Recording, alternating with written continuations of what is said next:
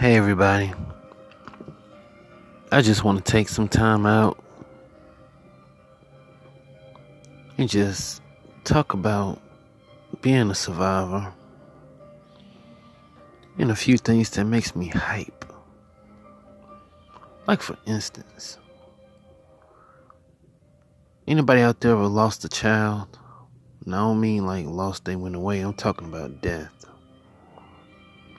And then someone comes up to you and says, I'm sorry for your loss, I know how you feel.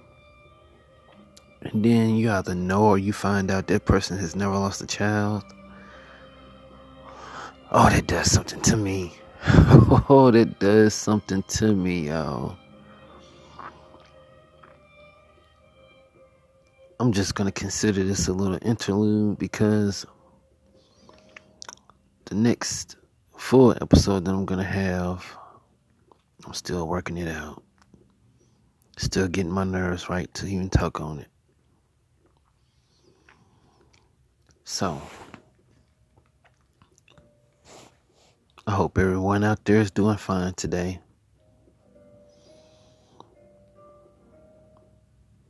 When I say hype, I don't mean like Little John jumping around or the energy to just act stupid. When I think of the word hype, I think about a drive to push forward, to prove others and yourself wrong, because sometimes we are holding ourselves back.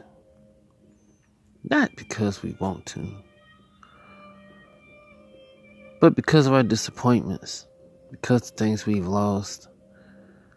Being used to seeing things go wrong can cause you to be used to that type of thing. Sometimes it's unconscious. We'll face a challenge and say, man, I can't do this. I don't have what it takes. There may even be some people who have told you that. I just get hype. I get hyped up. I say I survived worse. I've survived more, deeper, crazier, raunchier, stupider, more painful things. Why would I believe that I can't do it? Why would I believe that I'm not going to make it? Because of what people think about me, how they look at me, what they've said, what they know. Wow. Compared to the success that's on the other side, compared to the freedom, compared to the power you gain from getting something done and surviving it. Now compare the two. A person who has no effect on your finances most of the time. A person who don't buy your clothes. A person who don't pay your bills will stop you from getting to the other side of your challenge because of the words they speak. Let's get real, y'all. Let's get real.